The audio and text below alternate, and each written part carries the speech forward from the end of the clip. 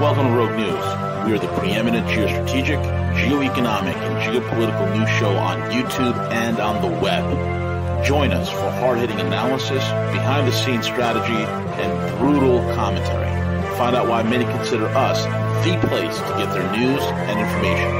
Check us out at roguenews.com. Follow us on Twitter at RealRogueNews, Facebook, and most of the popular podcasting apps. Most of all, remember to subscribe, like, comment, and share.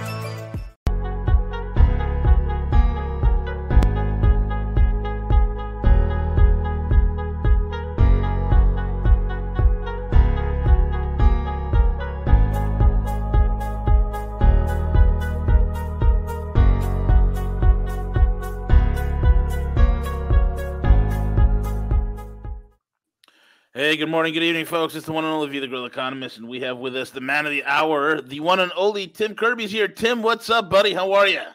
Not too much, to be honest. Getting over being sick, but otherwise, I want to come in here looking fresh and tight, get the beard, trimmed, hair put in order, especially because it's all falling out anyways. But unfortunately, I was feeling pretty terrible the last 2 days, so I kind of let myself go here to recover. Jeez, man, talking about getting over being sick. I mean, there is a sickness that is going on. It's a type of pandemonium that is more psychological in nature that has gripped much of the West. But that it seems like it could be priming for for probably a much bigger, more major event, Tim. Oh, yeah. Well, absolutely. Well, I can tell you one thing. My mental health is in order. The physical health, not so much. Got to get back on the football field. And that's probably what made me sick. It's kind of frustrating. I've been really actually pretty much living a life of pure isolation except for football. Someone must have spit on me when we were blocking each other or something. So, but anyways, I see some very positive comments about me under the window here, which is very nice to see. But anyways, I want to come back and talk to you because a lot's actually going on in Russia since we last spoke. Definitely enough to fill up a podcast. So, a lot of new developments, a lot of new insanity. And speaking of sort of getting sick, I wanted to mention before I forget that on my channel there, it's called Tim Kirby Russia. You can find it on YouTube. You can find it on, that's my travel channel. So Rush Tips, Tricks, and Travel. But Tim, yeah, that one there on YouTube for now. It's also on BitChute and Rumble. We have a video about Expose, which is Washington's biolab network. Let me give you a little background here. Like one guy I've known for a couple of years, he's sort of like friends of friends. He was like, you're kind of doing a channel now. And did you know that there's a non-secret biolab network in the Ukraine? Oh, yeah. It's like, I was like, well, first I was like, wait, stop. What do you mean by non-secret? And so after this, people can go and take a watch. But essentially what he means is that really nothing, there's no secret to any of this. The real sort of masking factor is that there's something like 12 or 13 of these biological laboratories that are from the Soviet Union, right? So they're from the Soviet Union. And during the 1990s, there was a plan to sort of send all the biological agents, nuclear missiles, and all the bad stuff from the Soviet Union away from especially the Ukraine and Kazakhstan. That's where a lot of that was. And essentially the deal with the collapse of the Soviet Union was that Russia would inherit all the pluses and minuses of the Soviet legacy, right? But as part of that, the Department of Defense kind of is propping up these old Soviet labs to do biological work. And may I remind you that Ukraine is an extremely super ultra poor country. And now the United States is running their biological laboratories, much like in a certain Chinese province called Wuhan. Oh, yeah.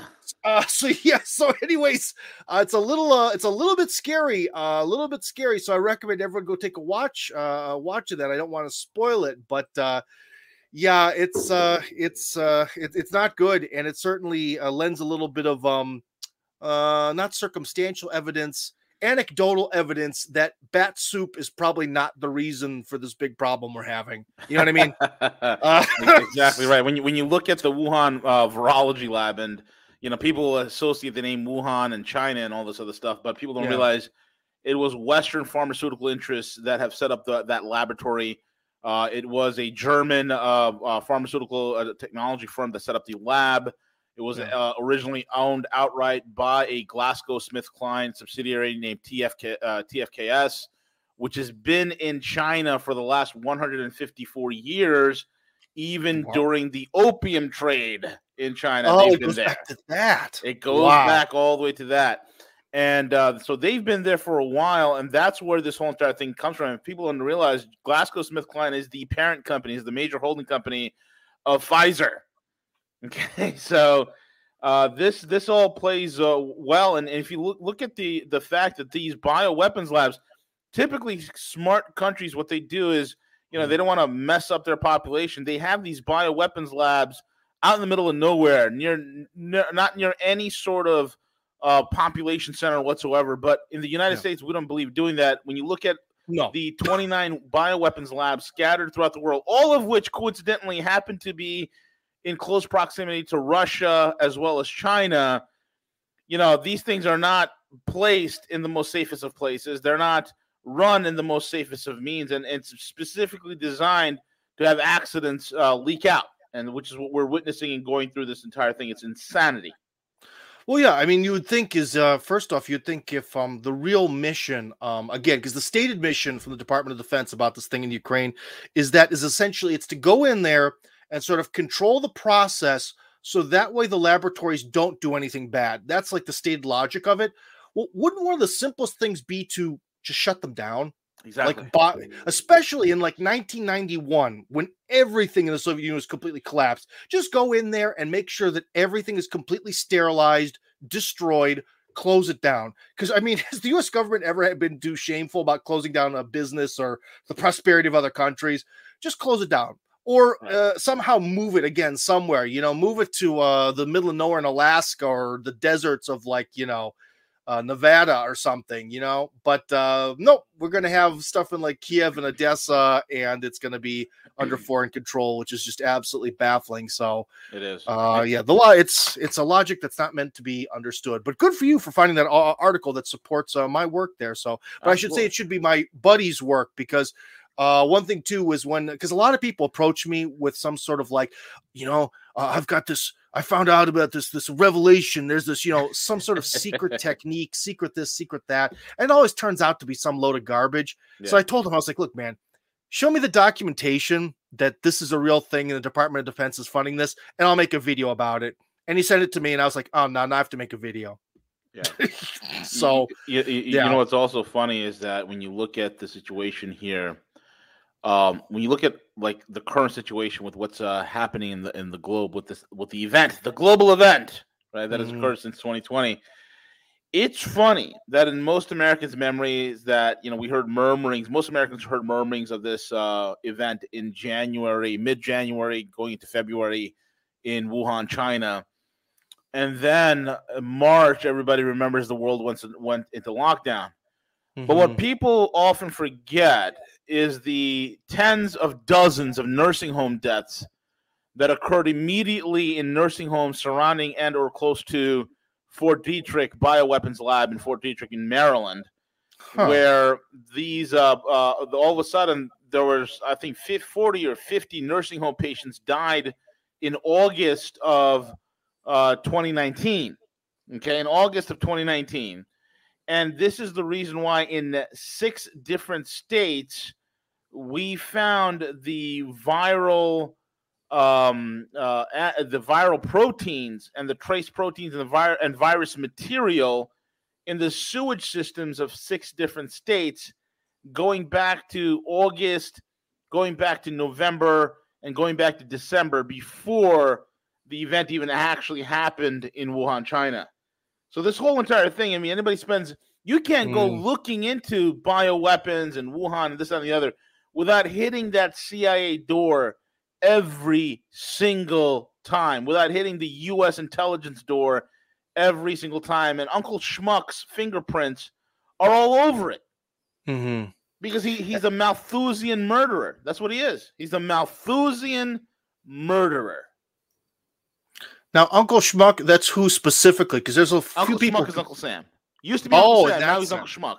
Okay, I was kind of thinking that was it, but then again, when you get into people who are like Malthusianists, oh boy, that's actually kind of a lot of people. That could be Bill Gates. Definitely has that sort of old look, or I don't know, but he's not directly in the government. But then again, when you're that rich, you might as well be.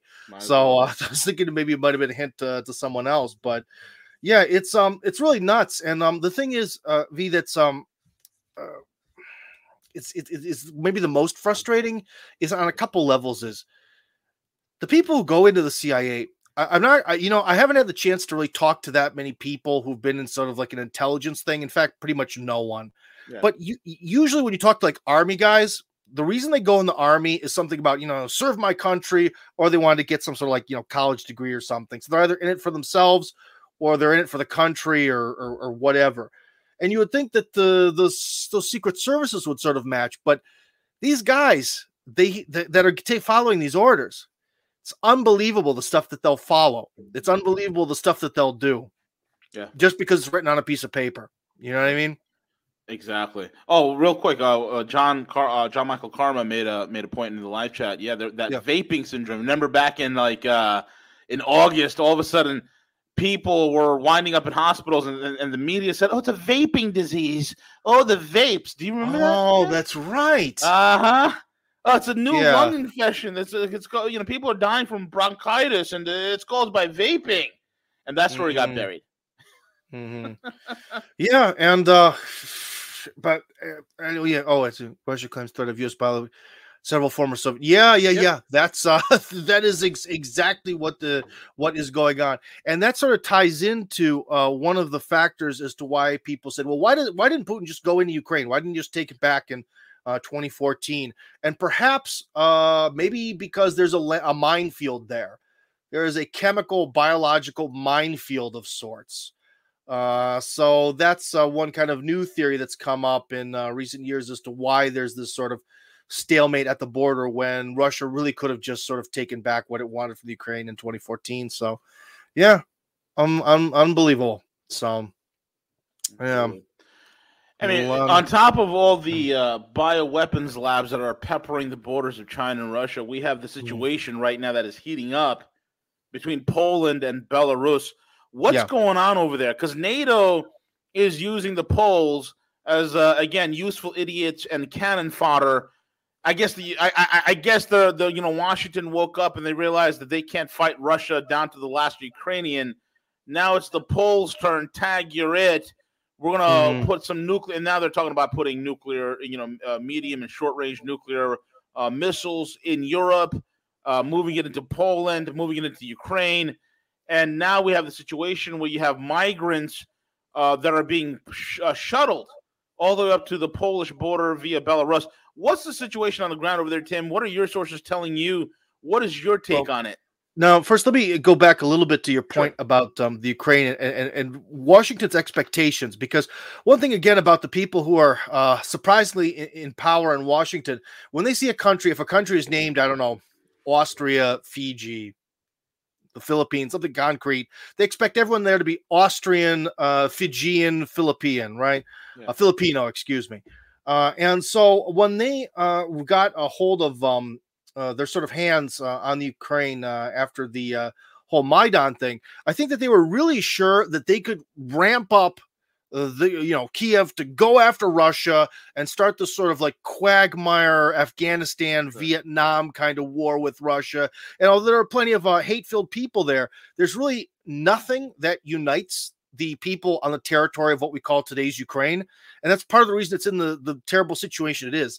They at like the absolute heights of the popularity of any particular president they've ever had, I think it was somewhere around 30. They've never, ever been able to create any form of unity on that territory. And that's why this is happening. And this is also, again, why the reason where things there are very stagnant, because Ukraine won't do what Washington wants it to do, not out of some sort of moral superiority, but because everyone there is at everyone else's throat. So there's that first kind of point. And once again, the brilliant luminaries of Washington politics, who all they do is forecast into a vacuum, they have never taken into account that Ukrainians will have their own interests.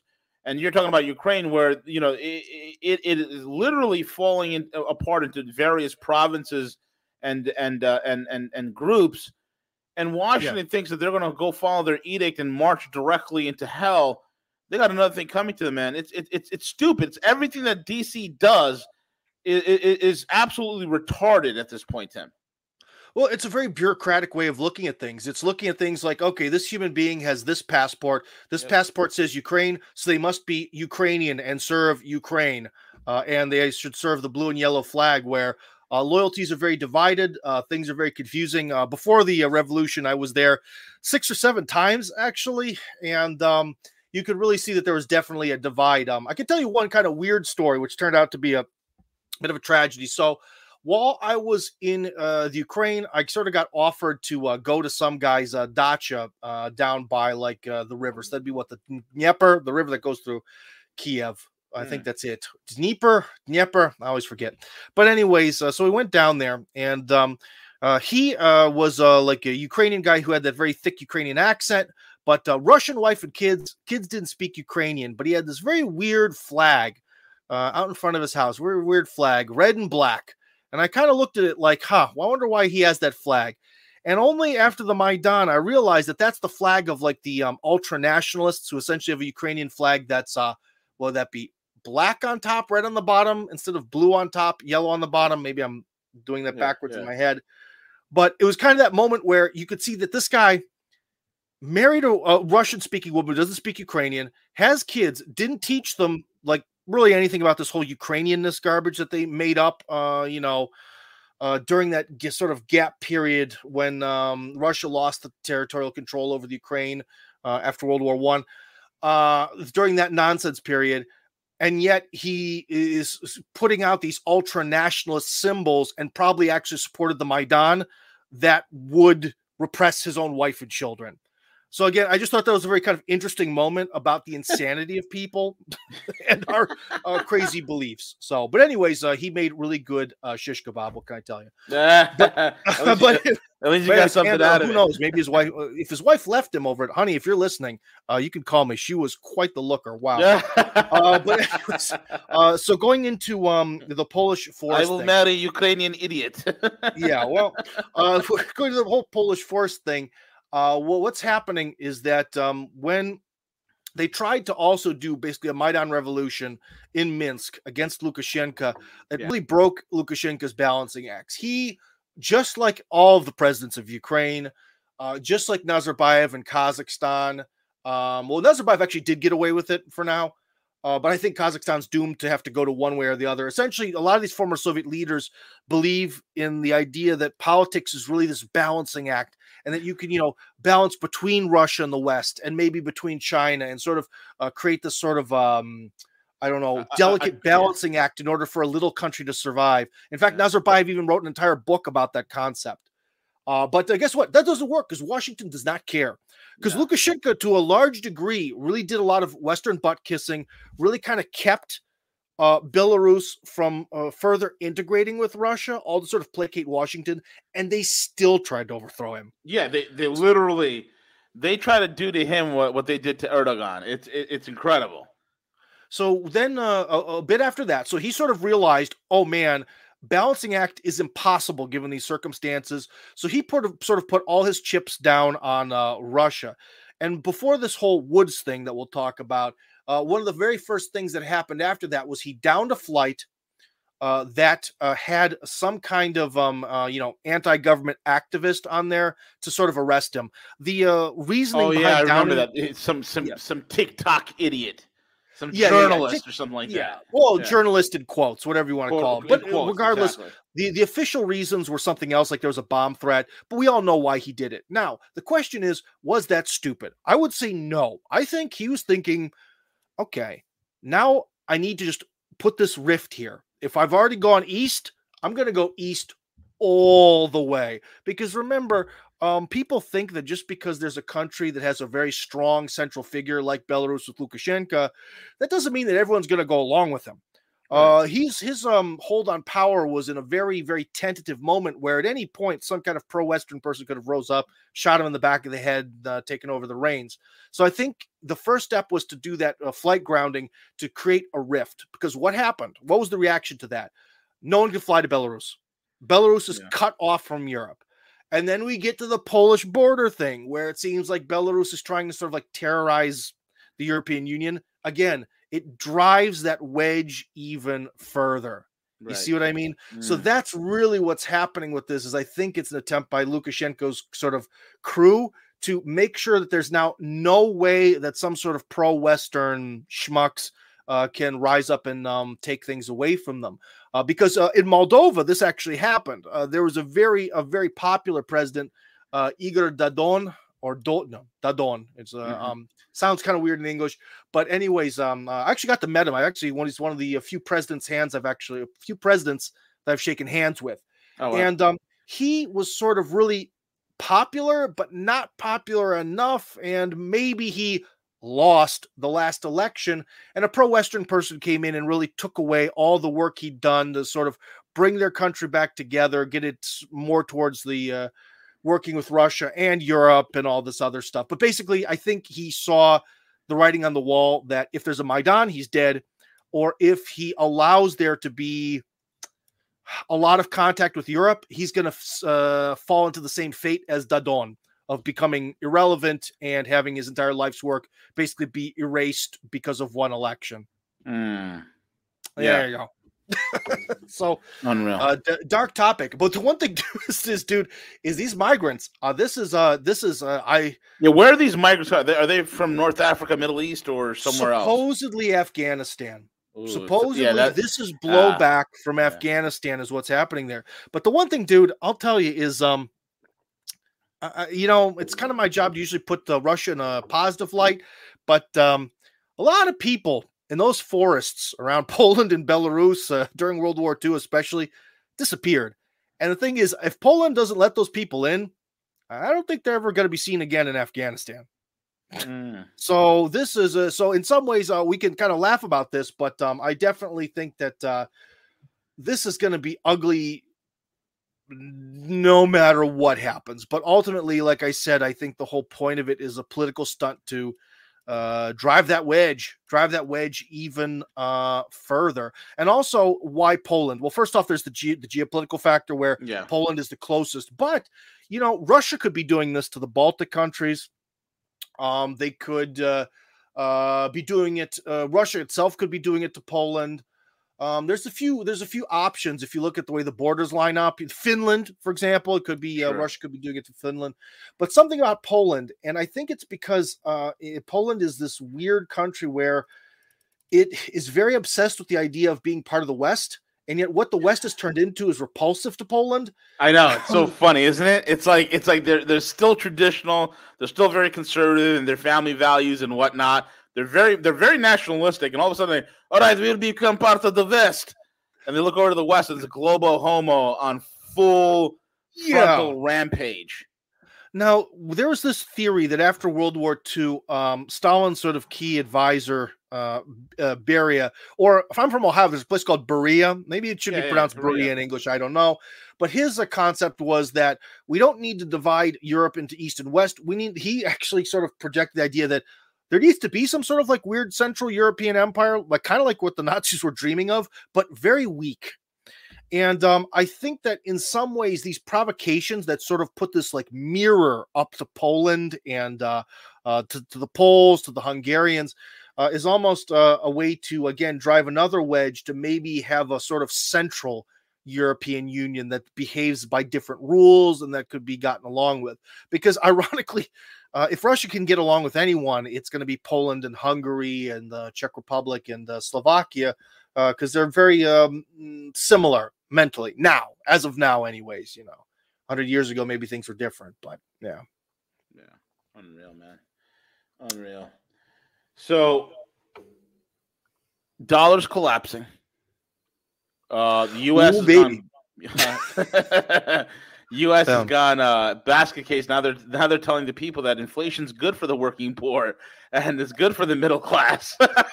No, yeah. Oh my God. I mean, Jamie Dimon is writing articles on the Wall Street Journal saying the economy is going to boom next year, especially with $125 a barrel oil. It's going to be great. For who? I mean, it's a coded message, but for who? Well, yeah, dude. It's kind of like there's a lot of this stuff is open interpretation. They're trying to say that, well, there's about 10 million jobs that are just sitting there for people. Well, if they're just sitting there, why haven't people taken them if there's these amazing 10 million jobs, Another thing is it true, because you'd know better than I would, is it actually true that within the sort of COVID period, they've printed more U.S. dollars than in any period in U.S. history? Yes. Like that printing press is going 24 hours a day going nuts. Yeah. I mean, the Fed chair, Jerome Powell, his new name is Jerome Powell. That's it. Because the printing press is going like you would not believe. We've printed more money into circulation within the last year than at any other point in all of the U.S. history combined. It's unbelievable. Unbelievable. But now, then you tell me, because you're the financial guy. I could talk to you all day about Russia and geopolitics, but you're the financial guy. So tell me, then why hasn't there been this massive impact? Why haven't we felt like a 1929 holy cannolis, our money's worth nothing moment? I'll tell you why, man. It's the U.S. has enough financial gimmicks that they have enough electronic duct tape holding the system together that you'll never see the maximum impact of inflation on consumer prices and on goods and services. And the reason for that is this. They're bolt hole every dollar that's done. And again, it used to be China was the biggest buyer at bond auctions, followed by Saudi Arabia. And now I'll tell you right now that there's nobody buying U.S. bonds. The biggest buyer of U.S. bonds and U.S. Treasury notes is the Federal Reserve itself. So basically we're borrowing from ourselves and we're lending to ourselves. It's the most insane thing in the world. Third, all these dumped bonds are being being purchased, and there's proof of this. There's actually bond traders that actually spent the time to trace and hunt this down. You have the Emergency Stabilization Fund, the ESF, also known as the Plunge Protection Team. They are coming on board and they are buying up every single one of these dollars that are dropped into circulation and taking them out of circulation and or bolt holding them in two places. One of the places is Euroclear. And Euroclear is a major bond swap facility that was set up in 1968 by J.P. Morgan, but for the intent and purpose and design of eventually creating the European Union. In fact, it was Euroclear that began the process of Eurobonds, which eventually led to the creation of the European Economic Union, which led to the birth of the EU in general. Oh, yeah. Right? Well, yeah, dude, that's the one thing I knew about, because even it's very hard to believe, but right after World War II, when Europe was, Europeans were murdering each other, that was already when this whole EU thing started, and it started as mostly these sort of trade deals and trade organizations, and that's really where this started with the plan to go further with it. So yeah, the history goes back really to the end of World War II, which is hard to believe, and is one of the reasons why the EU is kind of a slightly illegitimate, because it never really told the populations that were voting to join it the realities of what they were getting into. You know what I mean? It's kind of like if you sign a contract and the terms of the contract are just scribbled in marker and hard to read, it doesn't count. That's kind of the whole situation with the EU. But so anyways, you're saying that is with these, they're moving it. But the thing is, what do you mean moving it? How can just these ones and zeros be moved somewhere, and how does that solve the problem? Well, I'll tell you how. So they're both holding it in Euroclear, and Euroclear is in 96 countries, and so they're able to keep these bolt hold U.S. Treasuries off market, also known as dark dollars. Then, in order to create the negative feedback loops which would occur because of dumped U.S. Treasury bonds, right? Because you just can't, mysteriously take off bonds out of the system without any sort of negative side effects. So what they would do is they would have various other swap facilities. They would have various derivatives, very cleverly put together financial vehicles in order to create or take up the slack for the missing quote unquote dark dollars or the U.S. Treasuries that have been taken off. Now, they have enough financial gimmickry, and one of the ways of laundering the dumped dollars is, look, man, there's a reason why we have a 35,000 point Dow heading to 40,000. There's a reason why, and a lot of that inflation And a lot of the negative feedback loops that are occurring from these taking down dark dollars is being rammed and pigeonholed and shoved into the U.S. stock market with the equity exchange. I mean, there's a point like, your central bank is stimulating, but you got to understand when this whole entire process began. Like, look at where the stock market was in 2008. We haven't exponentially grown in wealth since the financial collapse of 2008. In fact, we've been pretty much declining since the financial collapse of 2008. And what was the Dow at? 14,000 points, right? And so when the Dow was at 14,000 points, and I remember when the Dow was at 15,000, I put out the call out there saying that the Dow is going to go to 29,000. People thought I was crazy. And boom, we hit it. Dow 29,000.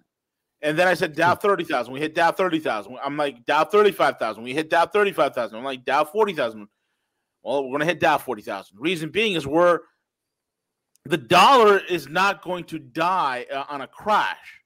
It's going to die in a terminology that I coined years ago called monetary hypoxia. It's going to go up higher and higher and higher in value and then die of strangulation. And hypoxia occurs when the body runs out of oxygen. There's just simply no more red blood cells that could carry oxygen within the body. Monetary hypoxia is when there's no more liquidity due to a solvency crisis that is happening in the banking sector. And that is exactly where we are. So you see all these crazy high numbers. The U.S. dollar index is through the roof. The stock market is through the roof. Everything is going sky high. But yet the physical economy is dying a death of 1,000 cuts. So this is what's happening, within the body politic, within the economic system, and this is how they're getting away with it. But they can only get away with it for so long because right now the system is buckling. I mean, there's so much financial engineering that has gone into the system, from credit default swaps to collateralized collateralized debt obligations to interest rate swaps. All sorts of financial chicanery is happening with derivatives. With mortgage-backed securities, with this, that, and the other. Everybody's in on the take, and their whole goal is to keep the circus tent afloat. Even though there's a massive hole in the circus tent, the damn thing is collapsing. Their idea is to inflate it with as much hot air as possible, keep the thing going until these rats who are controlling this financial system is able to escape from the ship and escape the drowning or the deluge of hyperinflation. Well, what does that escape then look like? So let's just say you and I were to sit around on YouTube and watch some nice conspiracy theory videos. We would watch some video about the guilds from Venice. They eventually moved through France, and when Napoleon lost, they went into England and the Netherlands and invented the whole concept of printing fiat currency, and then they went over to the new America. We're getting into, Illuminati and Templars and all this kind of stuff, right? Yeah. Is this like some sort of thing where they have to physically migrate somewhere? No. This time the rats don't want to escape the Titanic in the sense of they want to go to another geographic place in the world. No. This time their whole goal is to sell us on the idea of deindustrialization. Their whole goal is to sell us on this idea of a Green New Deal in order to remake the economy under their image, which is more speculation, which is more control and more tyrannical. Is it a way to sort of normalize poverty? Yes, absolutely. This is what poverty is going to be a virtue. This is why they're saying that hyperinflation, it only affects the rich. This is going to benefit the poor and the middle class. This is why they're saying that carbon credits are good. We need a deindustrialization. We don't need industry. We need is solar panels and windmills, and we all need to live in green homes, right? What this is, we need to eliminate carbon. They say that, but also at the same time, remember, they always brutally regulate all that stuff. Because if they actually just told people we're going to do this whole green homes things, but deregulated everything and let people live the way they wanted to, well, that's just never good enough. No, exactly. No, they would never do that. What they want to do is this: they want to return to what I'm calling a neo-feudalism, right? They want to go back to a feudalistic system.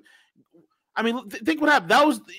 If these crazy Malthusians, if these nut job globalists were to point to a time in human existence that they felt was the Gilded Age, they will all point to the Dark Ages. Mm-hmm. Why the Dark Ages? Well, the Dark Ages was a time where they had total control. They were the lords. We were the serfs. Yeah. And they would love to return to that. And the only thing that changed during that time that ended feudalism was the bubonic plague, the Black Death. Because at that point, the lords, everybody was dropping dead, serfs and lords. And any lords that wanted a serf to work his land, the serfs like, go up yours. You pay me. You want me to work your land? Everybody's dying. There's nobody out here. Supply and demand, bitch. Pay up. Yeah. And that's what it really reshook the pot. If anywhere, the Black Death really reshook the pot in England more than anywhere. For example, the Black Death really didn't affect Russia particularly, so Russia kind of remained the same. However, I'd like to now we kind of have a point where we start to disagree a little bit. So this is where things will get fun. Because with medieval times, I don't doubt that the elites like the idea of medieval times based on their perspective. But one thing that we have to not remember is that if you listen to a lot of historians, it's really the Victorian era when people started to write about medieval times, where they created a lot of the myths about throwing people in these Iron Maidens and all these different forms of torture that they didn't actually use, and how awful life was. Why did they do that? Because they were sort of the early liberals, and they wanted to promote their liberalism, and all the monarchies of Europe were associated with the past, and they started wanting to demonize them. So first off, medieval times are a bit more demonized, but one of the key aspects of a medieval society of this sort of serfdom is that in a lot of ways it was a way in which you have a society where everyone is supposed to sort of look out after each other. You sort of have this interlocking web of responsibilities, because in a lot of ways, a medieval system would sort of justify that, like, well, the Lord protects the peasants, but then the peasants work for him. Of course, there were forms of exploitation, like stupid stuff, like they'd make the peasants only mill their grain at the Lord's mill so he could make a penny off of every pound or whatever. But in general, a medieval system could be not that evil. In fact, it could actually be something that a lot of people would want, because in a lot of ways, with this interresponsibility between people, the individual actually had a lot of responsibility and actually kind of a lot of freedom in the medieval world on some levels, because no one really cared what you did. So it's maybe not so bad, but I can see what you're saying about them. They want something where they definitely want to make sure that you are so poor that you can't do anything. Correct. And it's a techno-feudalism, like this technological tyranny that's going to be governing every aspect of you, where you can't work. You need to have the right chip, the right paperwork, the right COVID pass in order for you to go to work, go to travel, go buy food for your family. All these things. I mean, that's a tyrant's wet dream. So that's what they're hoping to do. I'd like to point out that it would actually be worse than medieval times on certain levels, because number one, where we're going to right now, your children in the West, boy, they don't seem to be yours anymore. In medieval times, they were yours. You were, the father was responsible for the kids. He was also responsible for his wife, because women were sort of actually kept the status of sort of being eternal children. That's another topic. So on that level, medieval people are more free than we are now. And this whole thing about forcing everyone where we're going to be eating who the hell knows what kind of fake meat and all that stuff.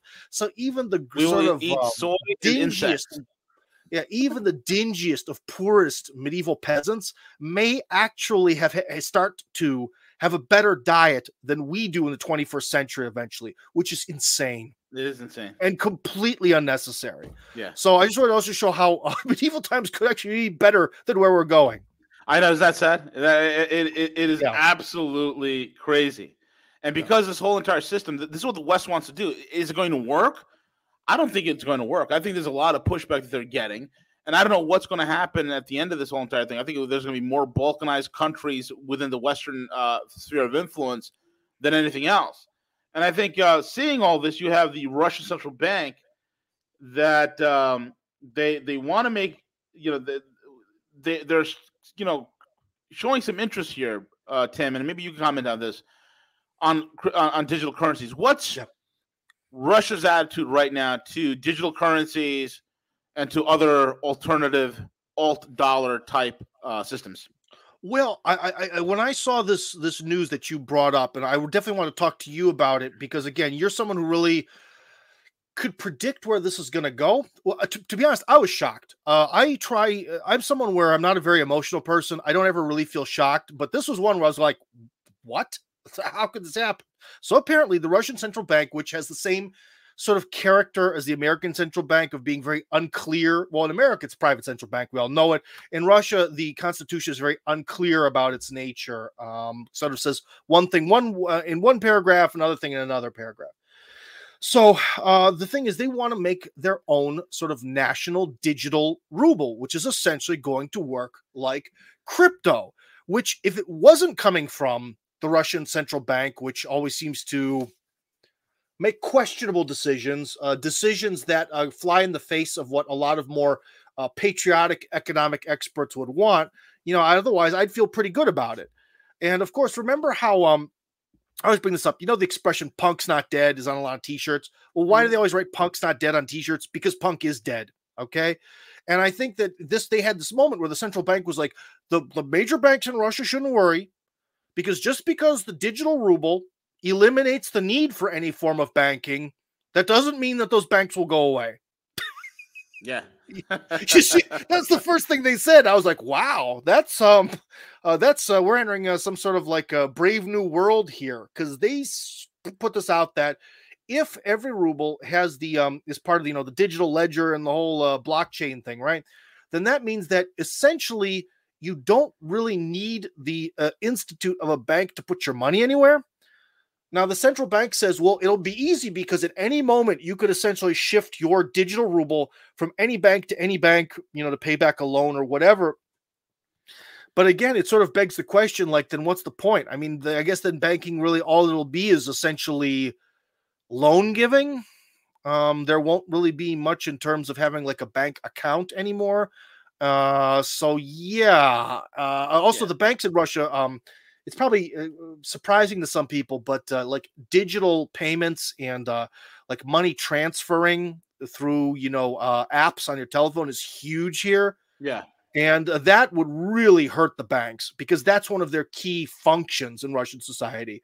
But the thing the central bank is offering would essentially kill that too. Yep, exactly. And they're such morons that all they do is, again, they do is forecast into a vacuum, not realizing the ramifications of any of the decisions that they would, make. Unbelievable, man. Unbelievable. Well, dude, the thing is, again, why I want to talk to you is, I don't know. Do you think that this would be good for people or bad for people? Because remember, the Sberbank, the main bank in Russia, I should say, it's the most popular one by far, the biggest one by far. Well, they're the leader of it. He's either a hardcore globalist or he's done a very good job of presenting himself as a hardcore globalist. So you think that, every day or every time I get my salary or every time I make a bunch of money transfers or I buy whatever with my card, which does give free Burger King. So at least from the globalists, I get free Burger King. There you go. But besides that, it's probably better than the Burger King we have here back at home. They probably use like real beef and stuff over there. Well, right? Yeah, the standards are different. I have to say, kind of like the fast food here a little better. But anyways, yeah. So with my, although the Burger King is enticing, in some ways, we're all in Russia. Almost all of us are supporting this with this, major network. So maybe this is actually going to be very freeing because it'll eliminate this type of person. But then again, the people who are offering it are kind of globalists also. So do you think that this is the right way to go, V? Is this like the dream of all the crypto community to have a country say we're going crypto, or is this like a perversion of that dream?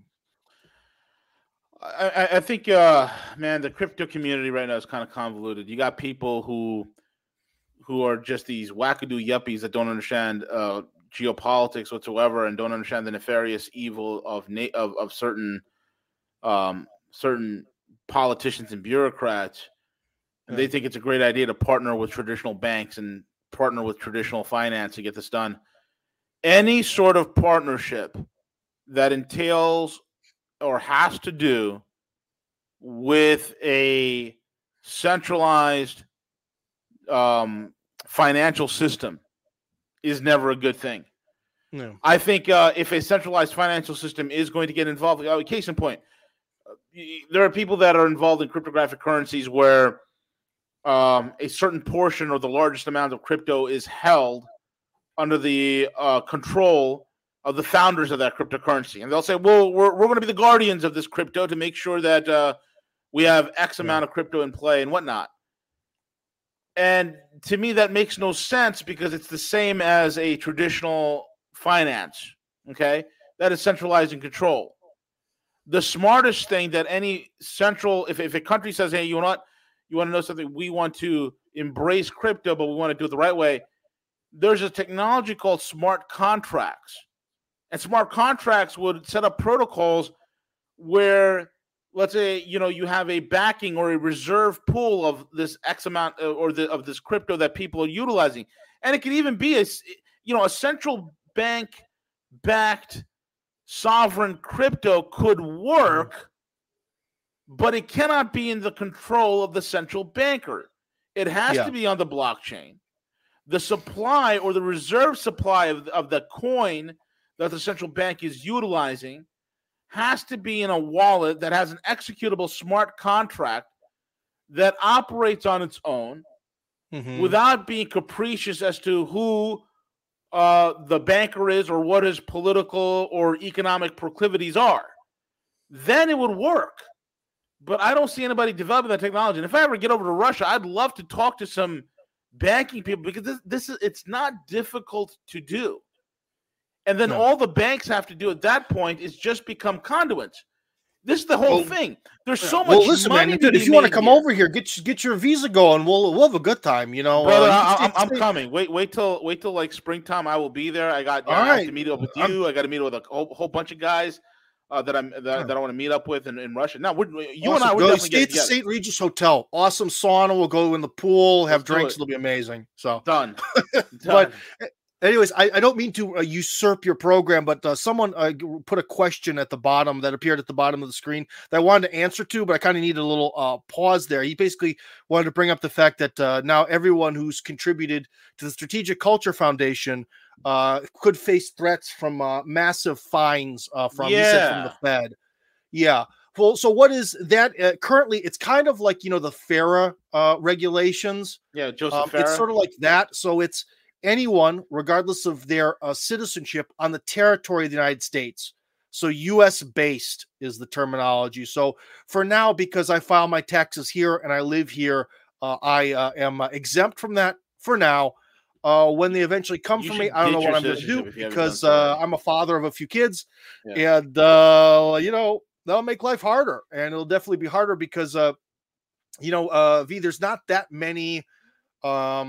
I don't know if the think tank is the proper word, but extremely open-minded intellectual organizations that I could contribute to. So it's not exactly like I could just, if you work at McDonald's, you can go work at Burger King or Wendy's or Chipotle or whatever. This isn't the same thing. So my life will get pretty hard if they take it to the next level. But for now, it's okay. However, next time I go to the United States, I will not be able to answer any calls or any messages or anything from Russia.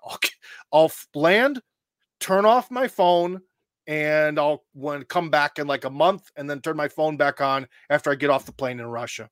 Yeah. So three or four in a Faraday bag. Yeah. I'm just very thankful that so far I haven't been affected by that, but I have heard many stories of people who are connected to Russia for various different reasons, getting a knock on the door from the FBI, not just the strategic culture stuff, but over the years. So unfortunately, this silliness translates into actually people, getting I don't know what to call it. I don't want to say intimidated per se. Maybe it's sort of like light intimidation, because it's not like I've never heard of anyone having the FBI come up to them and just shoot them or bash them in the face. But it's a kind of intimidation factor of having, guys in these fancy dark blue jackets with the FBI letters come up to you and say, what are you up to? What are you doing? So far it's civil, but tomorrow's a new day. Absolutely.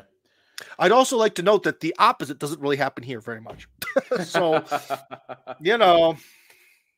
All right, man. The red pill community is obsessed Tim. They're obsessed with enjoying the decline of the West and perhaps moving abroad.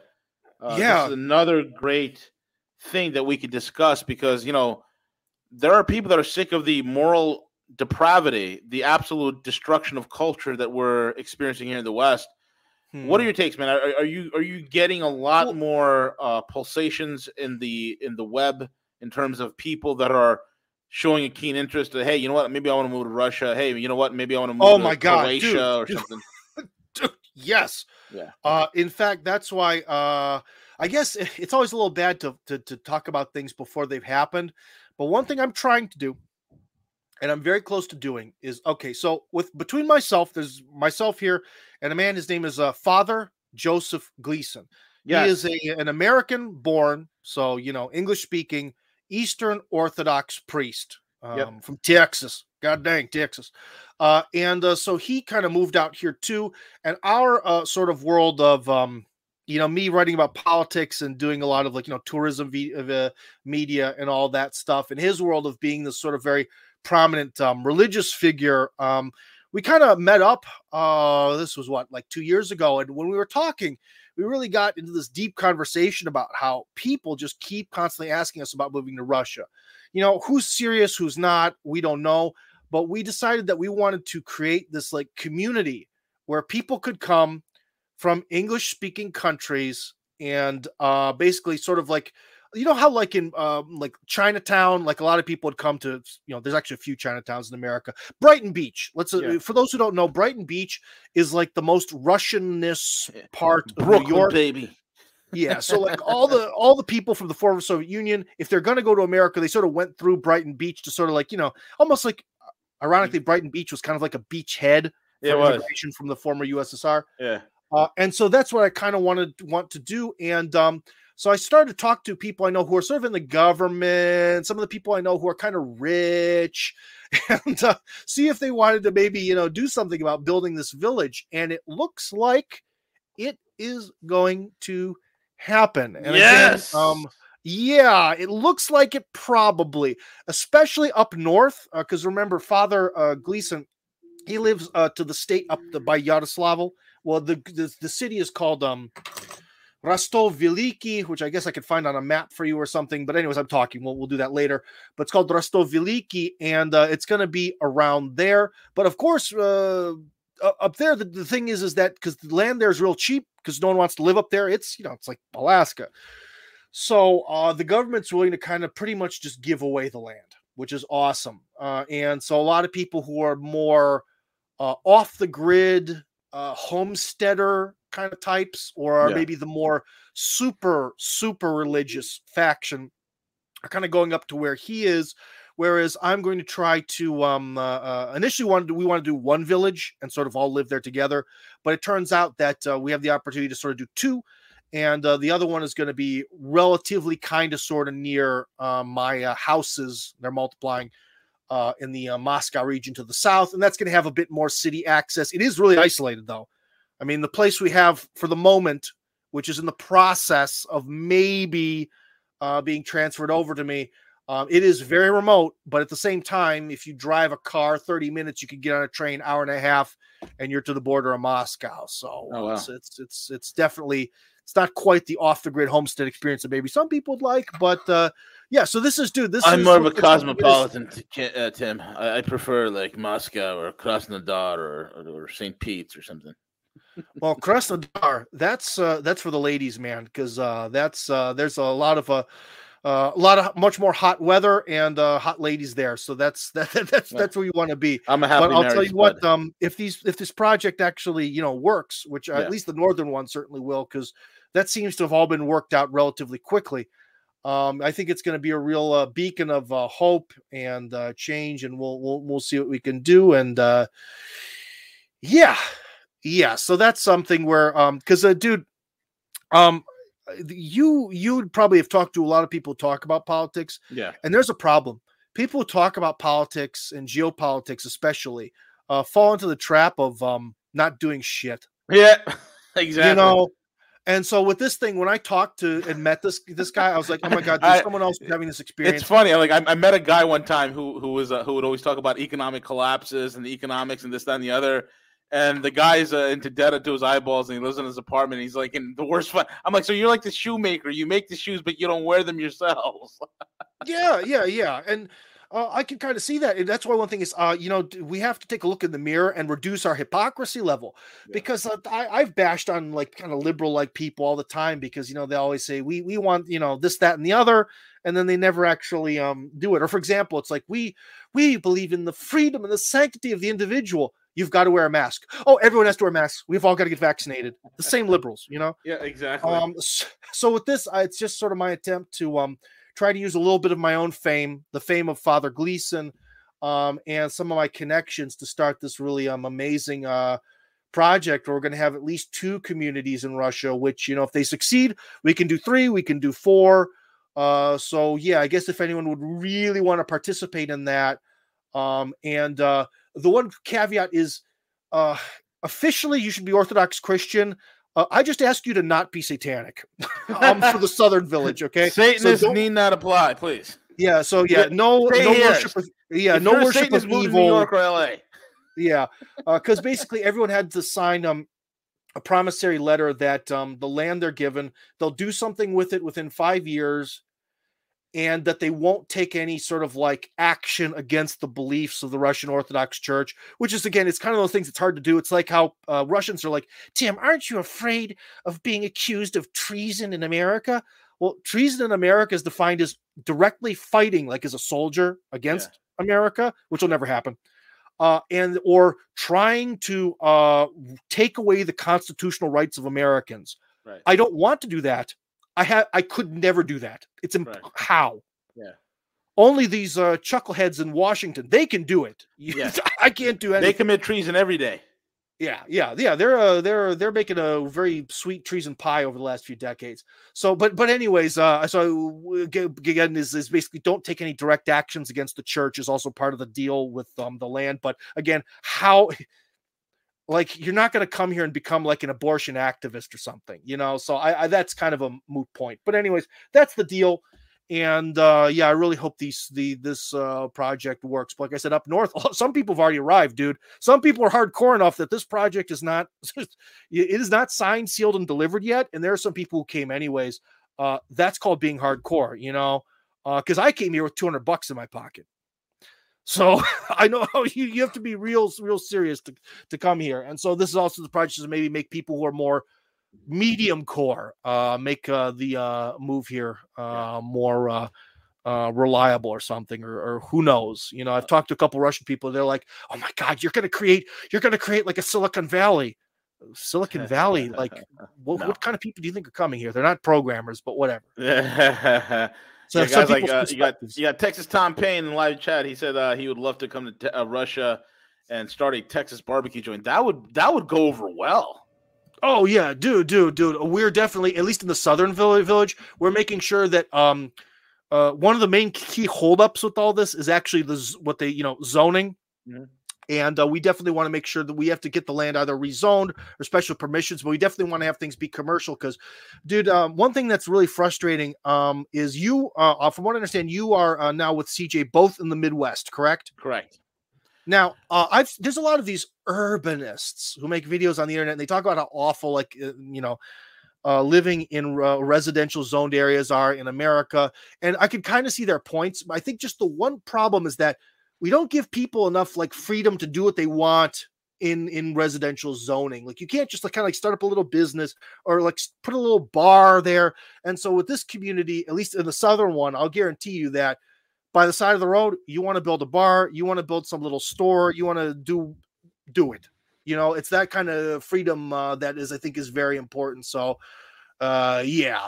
And CJ would open up a tequila joint and a taqueria. Right? Yeah, I mean, Tim, you're right. In every major subdivision, there are covenants that are established, right? And the idea around those covenants is to protect property value. You don't want somebody starting to have cattle next to your house or raising, chickens or whatever that could be. But however, you know how it is. The moment that you give people a little bit of authority, hence COVID, what happens? You'll get the authoritarians that take over, and they're like, well, we don't want this color on your mailbox. We don't want this. So that does truly exist in in subdivision and covenants. So yeah, I totally get that. One future conversation that I think that we do need to have that I think is the utmost importance is talking about the future leadership of Russia and what does a post-Putin look like, because I'm not sure who he's grooming or if there is a process in place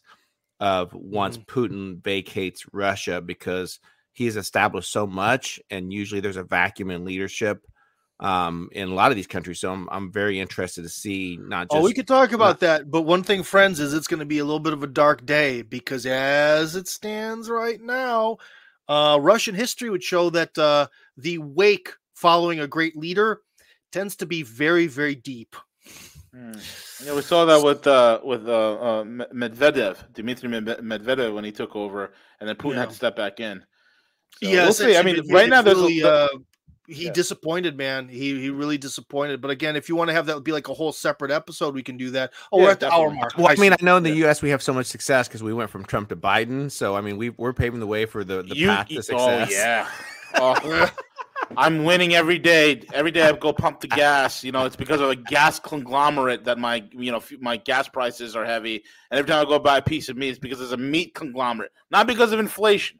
That's what the White House press secretary. I don't know if you heard this, Tim, but the White House press secretary, Raggedy Ann, a.k.a. Jen Psaki, said that the reason why meat prices are so high is because there's a meat conglomerate, not because fuel prices and inflation is up. But wow, that's new. I'm surprised I didn't hear about that, because that Psaki woman, she's very popular in Russia. Why? She's like super popular. I think it was during the Obama period. I think it's something about how she's kind of like cute yet ditzy. She's definitely probably one of the most popular people involved in American politics. Raggedy Ann. Good God. Yeah. Anyways, we'll save that for the next round. We'll save that ammo for the next round. We'll get you back, brisket and bourbon. We'll see about that, guys. We don't have any cows yet. All right, take care, friends. Again, folks, you can get Tim over at Tim Kirby Russia. Join his YouTube, Tim Kirby Russia, and check out his travel channel, which has all these cool tips and tricks about traveling. And we just released a video today, friends. New video finally up after like a month. So new video about food in the Altai Mountains. Dude, he is the Anthony Bourdain of Russia. This guy, look at him, dude. That looks professionally produced. Look at that. Oh, dude, that's all the cameraman. I'm not gonna lie. We have some amazing cameramen. We're making cheese out here on our own. That turned out kind of good. There should be some disgusting stuff like some blood, sausage, and guts. I love blood sausage. Yes. There's the good stuff's in the video too. So, look at you, there. Look at that bastard. sausage just slightly to the middle left. Ooh, that's full of hearts and kidneys and shit. Damn, I'm hungry now. Oh, hearts and kidneys. Hook me up, man. Is there any liver? Right. Organ meats. That's where it's look at. how beautiful that is. That's wow. gorgeous, man. Wow. Like the Colorado Rockies or something like that. Yeah. Look like somewhere out in Wyoming. Yeah, dude, I tell you what, man. Even it's because people sometimes tend to get trapped inside of Moscow. Even when you just drive over the border, all of a sudden you're on those highways and you start to see, that big sky country. That's even here, man. Oh, that's man. even around here. It's everything's bigger in Russia. Screw Texas. Jesus, you're not kidding. What is that? It looks like a Swiss chalet over there. Oh, what? Oh, I kind of missed it. Where oh, yeah. Well, there's some. Skiing is of course popular here because of the snow. So there's probably something. Look at that. Is that cured meats, dried meats? Yeah, various dumplings ones. So yeah, sweet. Look at that. Awesome. Good, clean food, man. That's awesome. Yeah, we should have been Gordon Altaisk. Yeah, that's like the second time. We need to talk about that Cleveland Brown sweatshirt though. Yeah, well, it's all Browns all the time, baby. All the time. But actually, I'm trying to update my look. I'm actually thinking that because I'm becoming an older silver fox gentleman, I might want to try to get some maybe a vest, some linen shirts, do a little bit of that sort of cowboy sort of thing. Yeah. But when I don't when my beard isn't cut and I have my hair starts to grow in, I always look dopey. So I gotta get to the barbershop here. That's it. Siege and I, along with Texas Tom Payne, we're moving to Russia. Tom's going to open up a Texas barbecue. Siege is going to open up a tequila bar with a taqueria. And I'll open up maybe a luxury watch shop right next door. Hurry up, man. I'm going to run out of free land pretty soon. Hell yeah. All right. How big of land we're talking about, Tim? Well, the southern village, I think, is going to work out to be something like 30 hectares or whatever. That's what we were able to get.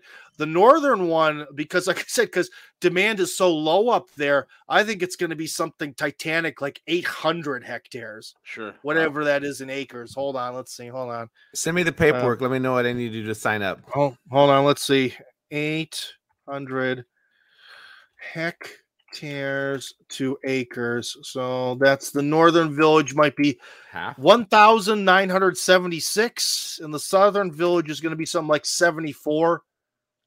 So how so in terms of land per person, if they want to purchase land and build it, was like an acre that each person gets like an acre or 2 or 3? How's that work? Well, the thing is it's for now, because we didn't have to pay anything for the land. It's a little bit of a philanthropic project here, so it's not like it's not like multiply maybe by in the future, 2.4, we can organize something like this where it'll be a sort of luxury thing where we'll like buy it and sell it and make a ton of money. But with this one, it's more first come first serve. You take it, you use it, you don't have to pay anything for it except for like back taxes, which is going to be like nothing. So. Nothing. It's a joke. Yeah, I love it. Tim Kirby, the man, the myth, the icon self. Tim Kirby holding it down in Russia. Thank you, Tim, for joining us, buddy. And again, folks, Tim Kirby Russia, go to the YouTube channel, Tim Kirby Russia, and his travel channel, which is awesome. He's got a new video uploaded there. So go check it out. And with that being said, El Cuco, take it away.